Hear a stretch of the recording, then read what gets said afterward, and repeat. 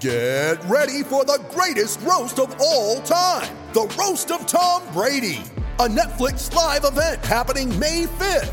Hosted by Kevin Hart, the 7-time world champion gets his cleats held to the fire by famous friends and frenemies on an unforgettable night where everything is fair game. Tune in on May 5th at 5 p.m. Pacific time for the Roast of Tom Brady, live only on Netflix. This is the Royal Blue Podcast from the Liverpool Echo, giving you the inside track on all the big talking points from Goodison Park. Hello everybody and welcome back to the Royal Blue Podcast, where we are stuck in the doldrums of another international break. But we are here to try and lift everybody's spirit and get everybody talking about Everton again. I'm your host Adam Jones, and I'm today joined by Dave Prentice, Connor O'Neill and Gavin Buckland. We've been asking for your questions on Facebook and Twitter, and we'll get to those in a little bit, but I want to ask a couple of my own questions first because I'm the host and I'm allowed, and I'm just going to do what I want. So, Brenno, we are going to talk about the international break first. Do we have to? Well, yeah, unfortunately, a few things have happened in terms of Everton over the international break. It's been a bit up and down so far. There's only been one game. But, of course, yesterday, Seamus Coleman was meant to be playing against England for the Republic of Ireland. He's instead had to withdraw from international duty, and he'll be returning to Finch Farm next week after suffering a recurrence of his hamstring injury in training for his country. It kind of puts into perspective for me why on earth are we doing international fixtures yet again, just a month after the last ones. It's going to be so much pressure on these players, isn't it? It's absolutely ridiculous, and I don't want to cast aspersions about the way the Republic of Ireland appear to look after their players, but this is a recurring theme, isn't it? You know, so Everton have had numerous run-ins with the Irish setup, going back to Ronald Koeman's time, and the way in which they always seem to call up James McCarthy, even when he only had one leg and he was like, sort of hopping around the training ground. And Seamus Coleman clearly has been struggling with a hamstring problem. Now, we know it's his decision. We know he's the international captain. We know he's desperate to go out there and represent his country. But sometimes a little bit of common sense has to be used. And, no one's massively surprised that he's got an international duty and suffered a recurrence. He didn't even play the game, so he did it in training. So it's very, very disappointing. And he's also massively important. We've spoken before about the difference that he makes to the team when he's available, and, so how we suffer when he's not there. We've said many times about that right side, how James Rodriguez does what he does, and it puts an awful lot of responsibility and focus on whoever's playing right back to get the defensive side of the game right, as well as the attacking side of the game right. And Seamus does that brilliantly.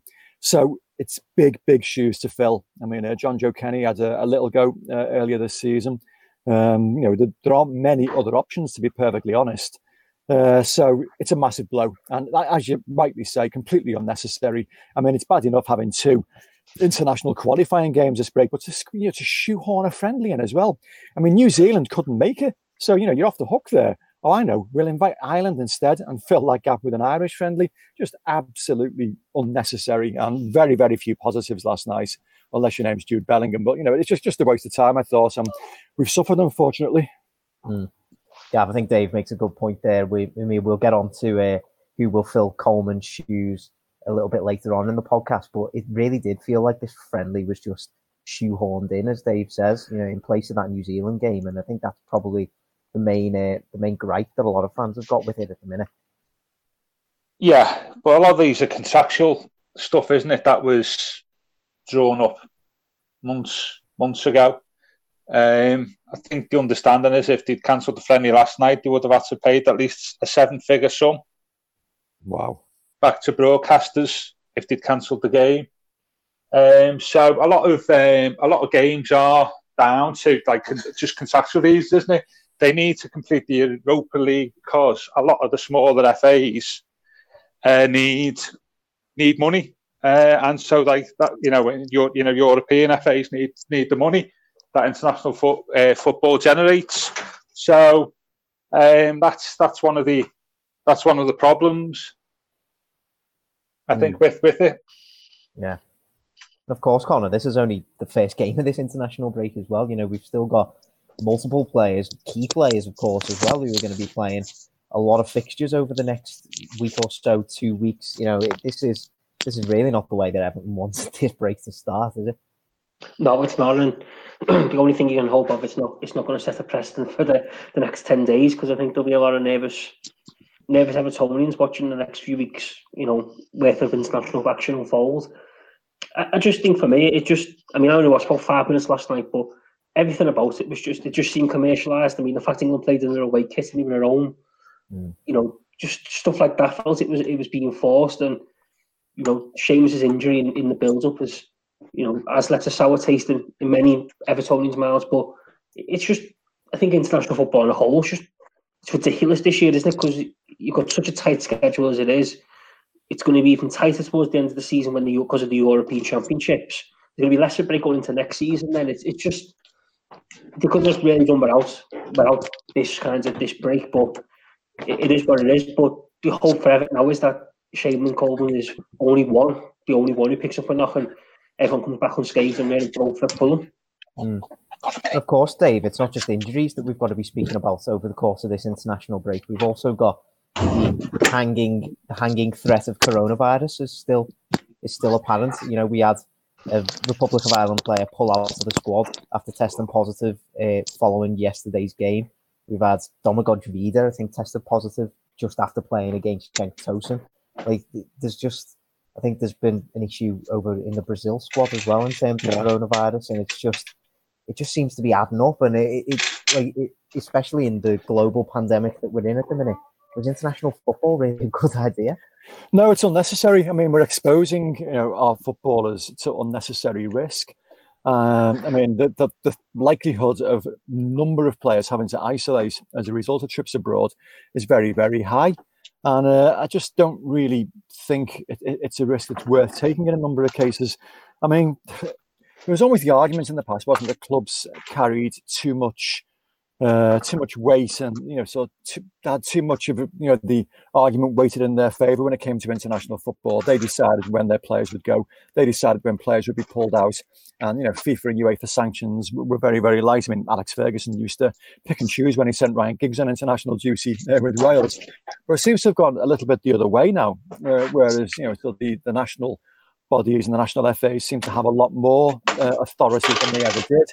And I just really do think it's unnecessary. I just think it's very, very strange to be asking players to go on these long international trips and exposing themselves to this threat. It's already such a really, really busy fixture schedule when the players report back. There's a very, very short period of time to prepare, for the next fixture, and then they come thick and fast after that.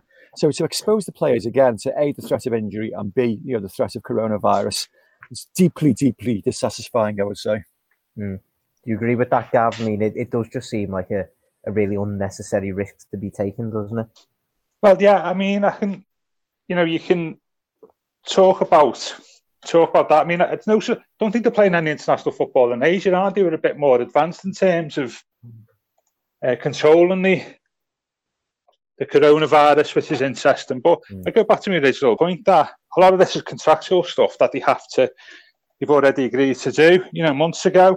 And they would lose money. We know the current financial environment of football. They lose money if they did pull out of friendlies or similar. But this points back down to redistribution of resources, doesn't it? If there was a fair redistribution of resources in international football, so smaller FAs got more money, then you wouldn't have this issue to a degree. Yeah. And that's a problem. It's you can't have it both ways. If you are a big country where you want all the money, but then have to commit to doing so many extra games, and that's it's another symptom of football's greed, I think, at the top end. This, yeah. We'll stick with you, Gav, as well, because it's not all been negative over the course of the international break so far. Of course, Dominic Calvert-Lewin found the back of the net again for England. 13 goals and 13 starts for him. And he did it from the penalty spot. Now, does that make him a contender to take Everton's next penalty whenever that might come? He might not even be at the club in 5 years, might he? I noticed that they're talking about a glut of penalties, in the Premier League and around football. It appears to have bypassed Everton, doesn't it? Really, it's per normal,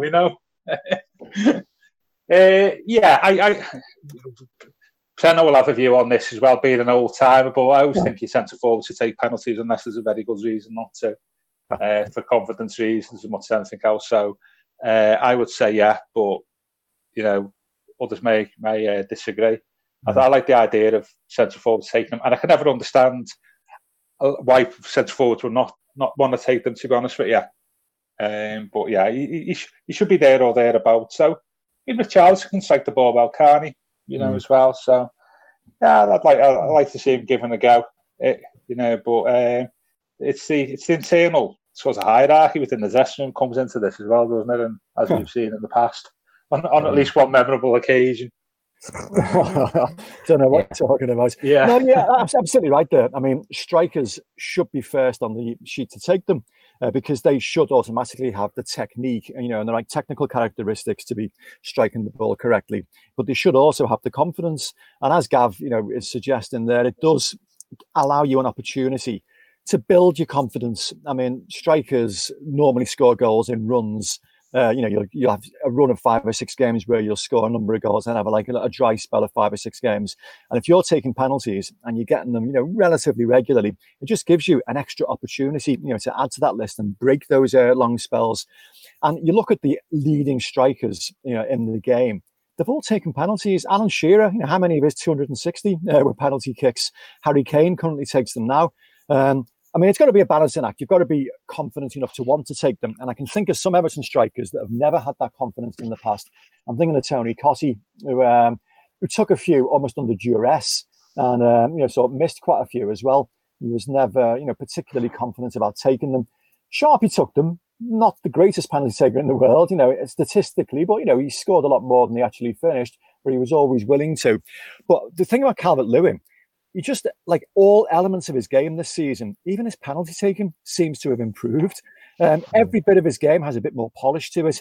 I mean, he took the one against, was it Leicester last season in the penalty shootout? And he scored, but I can't really remember it being a particularly, dynamic penalty. It was just a penalty that he scored. And he took a couple for England under 21s as well, which were, confident enough. But that one yesterday, it was like, it's like he'd been practicing all week. And it was just magnificent. I mean, you can't get too excited about a penalty, for God's sake, unless it's Bob Latchford in the last minute to make it 30 league goals. But it was just like such a great penalty. I've watched it back about 5 or 6 times because it was just technically so perfect. And it just looked like he'd been working on the training pitch. And if he's putting that level of work into it, yeah, by all means, hand it over to him. He certainly would fill me with a bit more confidence than Gylfi Sigurdsson at the moment. Well, Connor, Richarlison has taken Everton's, what I think is Everton's only Premier League penalty this season. Can't remember any others anyway. Against Crystal Palace, wasn't it? And he buried that. Do you think that Calvert-Lewin should be challenging him for that spot now? Yeah, definitely. I agree with what both Dave and Calvert says. I think centre forwards should be taking penalties unless you've got an unbelievable penalty taker. A fullback normally. In your ranks or a centre-back who's prone to taking them. I think the centre-forward should be on them. I think Calvert-Lewin proved last night that. I think he's been working on them. I think he's shown, again, signs that, this is a lad who's clearly got a bit between his teeth and is clearly working on every aspect of the game he possibly can. And that includes penalties. And I think he should definitely be looking to take the ball off with Richarlison and Gylfi Sigurdsson and become Everton's, number 9 penalty taker, because it makes a massive difference as well at the end of the season for his goal tally. If he gets... I know we're being a bit optimistic here with being Everton, but if he gets 10 penalties and he gets them in, that's an extra 10 on his goal tally. That could be the difference from 20 to 30, 25 to 35 goals a season. So it does make a massive difference, and I think it'd be good to see him getting the ball for penalties from now on and him becoming Everton's number penalty taker to the point where when the penalty's given, he's going to be the one who gets the ball and he's going to take it. I think for me, there's been far too much kind of debate over the last couple of years where Everton have got a penalty and the conversation quickly turns to who's actually going to take it. I think now would be a good time to see Calvert-Lewin be given the responsibility and for him to be the only one in control of taking penalties. The Royal Blue Podcast from the Liverpool Echo. You ready? Showtime. On May 3rd, summer starts with The Fall Guy. Let's do it later. Let's drink a spicy margarita. Make some bad decisions. Yes! Audiences are falling in love with the most entertaining film of the year. Fall Guy. Fall Guy? Fall Guy. That's what the poster said.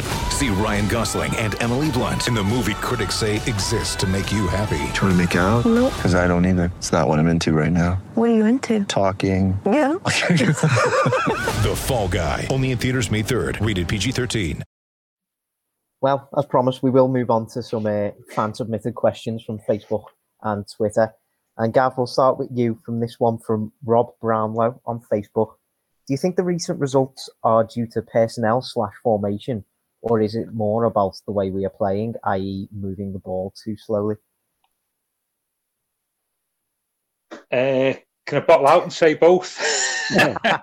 Yes, you can. Because, of course, they are two interlinked, aren't they? They are interlinked. I'd throw a third one in there, fitness. To fitness and absence of key players is the third. Yes, I wouldn't say formation. There's a lot of stuff we may talk about it later, because I know it's been asked by a couple of people about. There's been a lot of stuff about Rodriguez this week, hasn't it, about pressing and all that. I'll just park that for this question. But I do think that I think fitness as much as anything else, and I would say in the middle of the park a lack of a bona fide, fully rounded defensive midfielder who just sit in front of the back four. I'd certainly think has cost us. So a bit of both, really. Yeah, and you move the ball quicker if you play more confidently, aren't you? You know, and you know the style and setup of the team that you used to. If you change personnel, then there always seems to be a little bit of a that appears to suffer. So I think that they're all interlinked. Absence of key personnel, fitness, certainly lack of defensive midfielder, and that's impacted on how we've defended full stop. So there's lots of things going on there. I don't think there's just one issue. Do you agree with that, Preno? I think in terms of the latter part of this question in particular, you have noticed over the last few weeks the Everton's build-up play has been a little bit more slow, more lethargic. There hasn't been that sort of high press and energy almost in Everton's play that we saw in the first few weeks of the season, hasn't it? It hasn't now, and it sounds like an obvious thing to label it on, but Richarlison brings so much to that, press in the final third. I mean, James doesn't do that. We know he doesn't do that. So Dominic formerly was very, very good at that, but has been told, by Carlo not to concentrate on that aspect of his game, to concentrate on, basically loitering around the penalty area and, so trying to attack the balls that come in. And that's been very, very successful. So, Richarlison is the man that effectively leads the press in the final third. And you take him out of the equation and you either mix the formation up like we did at Newcastle, which certainly didn't lend itself to any kind of high pressing, or you bring in somebody like Gylfi Sigurdsson, who again works hard. You look at his running stats and he does cover a lot of ground during a match, but it's not really an intense degree of pitch coverage, and he doesn't, go chasing in the final third. So it probably is down, to the lack of, the different personnel being used and different formations. But it's been key, so the results have suffered over the last few games, and probably largely as a result of that. It's interesting that you mentioned Gylfi Sigurdsson there, Preno, because we have had another question through from Twitter from Danny Broderick, just saying, Gylfi Sigurdsson, how is he still being picked? Look at his stats. He's going through the motions. Connor, is that something that you would agree with? I think the reason why he's still being picked is because Carlo Ancelotti clearly sees something in him that many of us don't. I think he must be an unbelievable trainer or offer something incredibly good on the training ground, because it's hard to properly judge why he's getting the game time he is right now at this minute, because he's been far more impressive so far this season. But I actually think in some respects he's kind of been a beneficiary of Everton's midfield not being at the best over the last couple of weeks. I think everyone seemingly has a chance to stake a claim, and not many people have actually taken it. And I think he's kind of almost by default found himself back in the team as the best option, or the one who probably put the best performance out the five lads who've been given chance in midfield over the last couple of weeks. So I think I'd almost argue and say he's kind of in the team by default. But I think it's dipping form is alarming. I think it was interesting the night he scored a cracking free kick for Iceland against Hungary, which is something that we've not seen before. So hopefully that might give him a bit of confidence and he'll come back a different player. But I think right now, this minute, he's in there filling a void because, like we've seen over the last couple of weeks, our midfield options aren't great, and lads and players certainly haven't took the chance when they've been offered it in recent weeks. I think Connor raises a good point there, Gavin. He's kind of read my mind on my next question. Gylfi Sigurdsson last night scored a fantastic free kick for Iceland. Still hasn't scored a free kick since he's made the move to Everton. And I think it's stuff like that makes his dip in form at club level all the more frustrating, isn't it? When you see him go off on international duty and he does kind of regularly still score for Iceland. Yeah. He scored a few this year, hasn't he, for Iceland? Did he score a couple at the start of the season? My main problem with Sigurdsson is we were talking about this on Monday, weren't we? That it's the role he performs in a sense, and how we tactically fit that into the team. And the problem is that I will repeat this. If Adequate every time I've said this on the pod, you know exactly what I'm going to say. Is he's a player of moments for me. And you can't have a player of moments in the midfield in like a 4-3-3, which you've got at the moment, because he's not going to run a game for you. He'll work hard, as Peno says, and he'll track back, but you're not going to see much in terms of, I hate that phrase, I'm going to use it, recycling of the ball and all that type of stuff. That's just not his game. His game is providing quality in and around the penalty area. And the only time where he's done that for us is in a 4-2-3-1, where he's been in the middle of the three up top, where he can just drip behind the striker and use his quality there, and that's where his best play for Everton has been. And I said on Monday, if you were forced to play him in the team, I wanted to, and if Richarlison wasn't playing, say the last couple of games, you play him up front, wide left, and get him to drift in and around the penalty area, like Bernard on Saturday. So I think at the moment he's not in his best position, not in the best tactical setup for him, and he sort of is in the team by default. I think that are options when Richarlison and Andre's form and fitness obviously has been brought into question. Our options are limited, aren't they? So that's my opinion on it. And Dave, in terms of tactical setup elsewhere, I'll move on to a question that Gav brought up before. It's from Paul Bargery on Twitter, and he said, how should Carlo deal with the tactical problem presented by James playing off the right side, but not giving our right back any cover, which opposition have exploited recently? I think it's something that we picked up on here a few times over the last couple of weeks, isn't it? But it doesn't really seem to have a solution as of yet. No, it doesn't. I mean, it wasn't a problem at the start of the season, was it?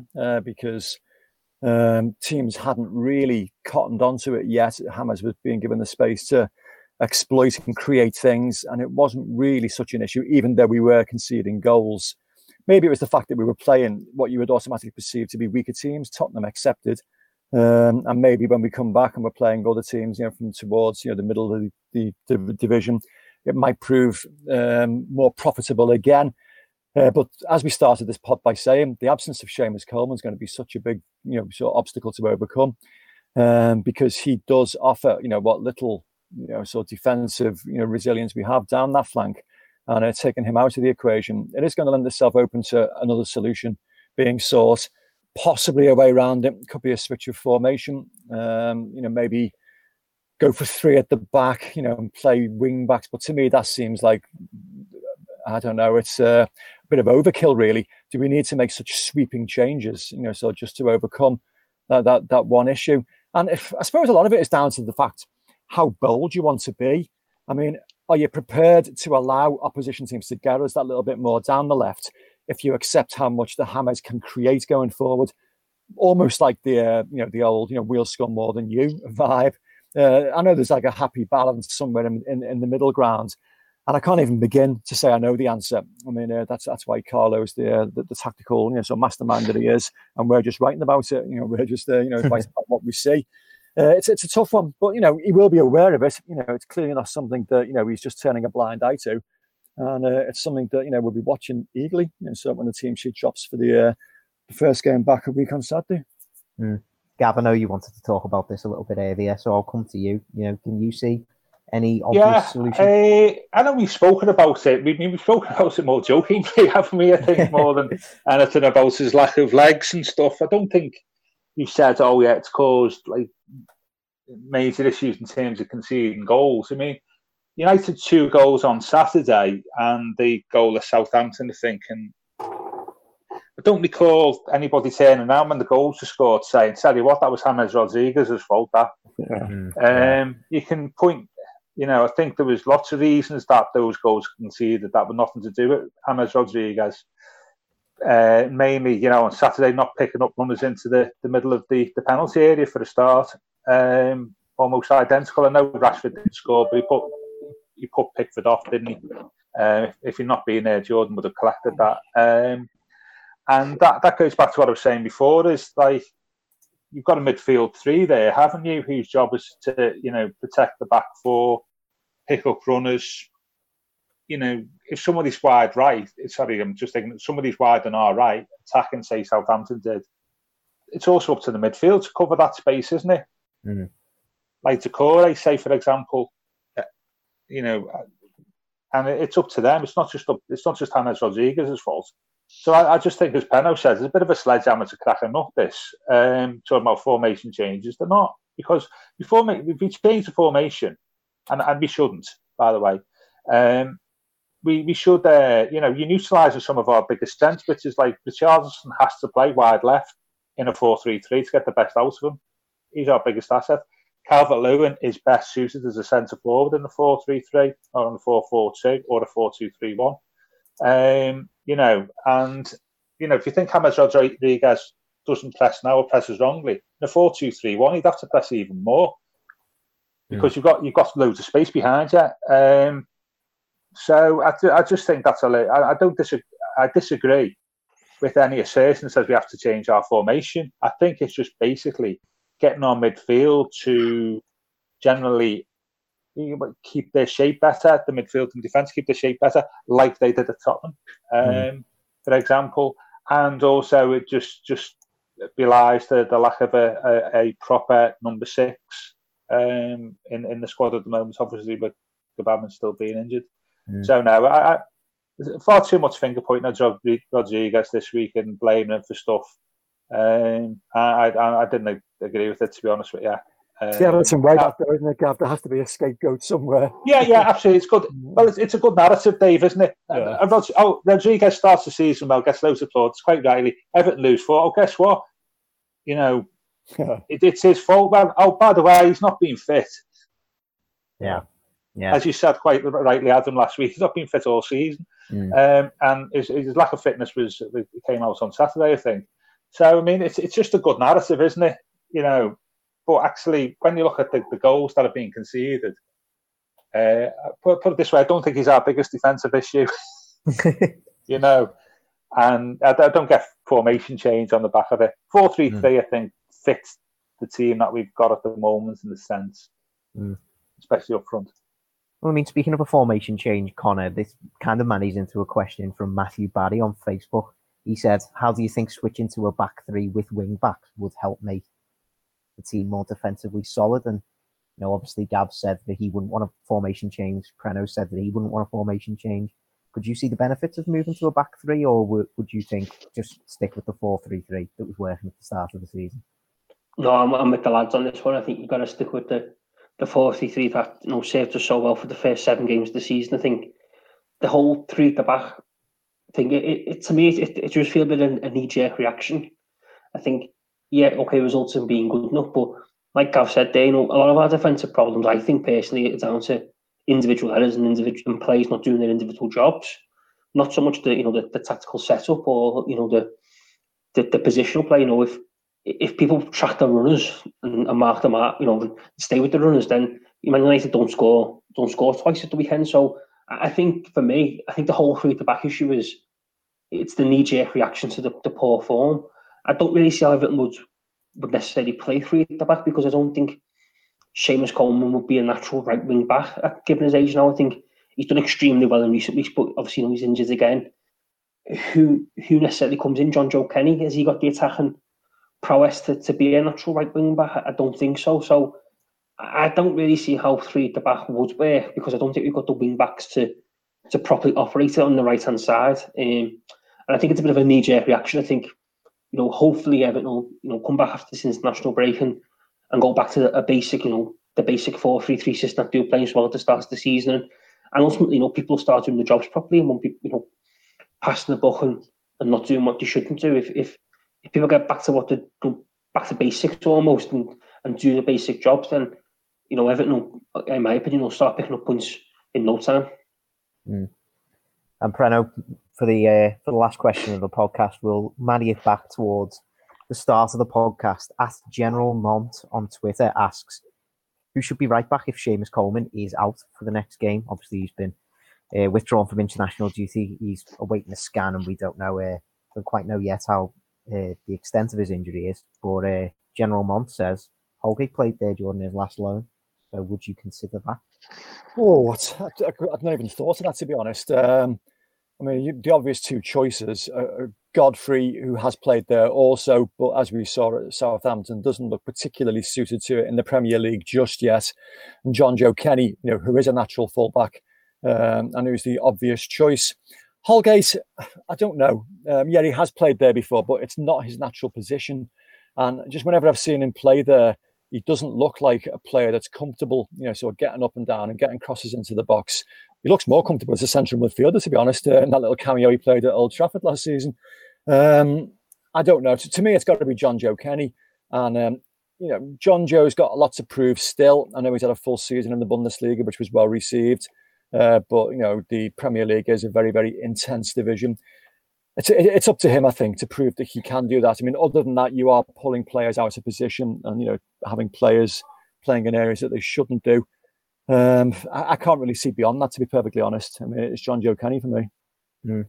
Gav, what are your thoughts on this? I think Preno makes an interesting point about Godfrey, and I think, in my personal opinion, probably if the Manchester United game proved anything, it was that Everton had just looked a bit suspect down that right-hand side anyway. So, considering Godfrey's performance against Southampton, I think even if Seamus Coleman was playing in that game, Southampton would have targeted us down that side and probably would have got a bit of joy down that side, as Manchester United teams have been targeting us down the right-hand side for a while now, because I think, as I said before, when Keane plays right centre-back, he's not great to his right-hand side. People coming at him with pace and stuff. When he's got a turn, that's not his strength. And I think that people tend to target our right-hand side of defence just generally. I think not just down to the full-back. I think when Keane played right centre-half, it's happened. So, yeah, I think in Seamus is 32. Obviously, fitness issues again. I tell you what, if you had a quid for every time on the podcast we said Republic of Ireland injury, we'd be very rich, wouldn't we? I in terms of playing, I get the Holgate one. That actually, I think he'd be better served playing centre defence. I think I get the Godfrey one as well, which leaves us really with John Joe, doesn't it? Which is not ideal, because I think John Joe is still, in development. I think would probably be the best way of describing him. And it's not ideal that we've not really addressed that right hand side of defence. But having said that, we've had bigger priorities elsewhere. And Seamus, when he has played this season, being fully fit, has been okay. Hasn't he? Been good. Yeah. So I think Kenny for me, but with a asterisk next to it. What are your thoughts, Connor? Obviously, we all hope that Seamus Coleman might be proven fit when he gets back to Everton and he's fully assessed next week. But if it turns out that we do need to play somebody else there, I think, as the lads have mentioned, there are three fairly obvious options in terms of Holgate, Godfrey, and John Joe Kenny is the way of looking at it. Who would your money be on? Well, I think it's got to be Kenny, hasn't it? Because he's the natural right back. He is the right back, the backup right back in many respects. And I think, he's obviously got a point. He's got to prove that he's still got an Everton future. I think more first and foremost when he gets his opportunities this season. But I think it'd say a lot for how much Carlo Ancelotti thinks of Kenny as a player if he's prepared to maybe play Godfrey or Holgate out of position in a position that they're not familiar with.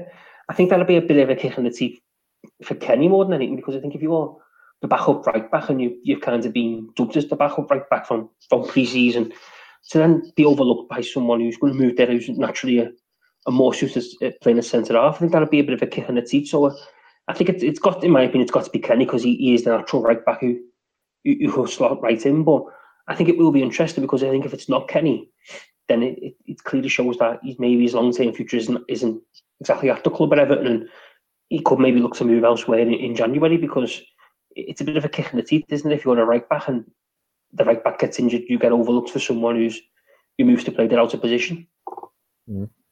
Right, certainly some interesting points there, lads. Thank you very much for joining me today. And thank you, everybody, for submitting their questions. If yours didn't get mentioned, or if you want to submit another one, we'll be back on Monday. I'm sure we'll appreciate much more questions to discuss on Monday's podcast. So get them in on Facebook or Twitter. And don't forget, you can rate and review us wherever you get your podcasts from. We're the Royal Blue Podcast, of course. Thank you very much for listening. You've been listening to the Royal Blue Podcast from the Liverpool Echo.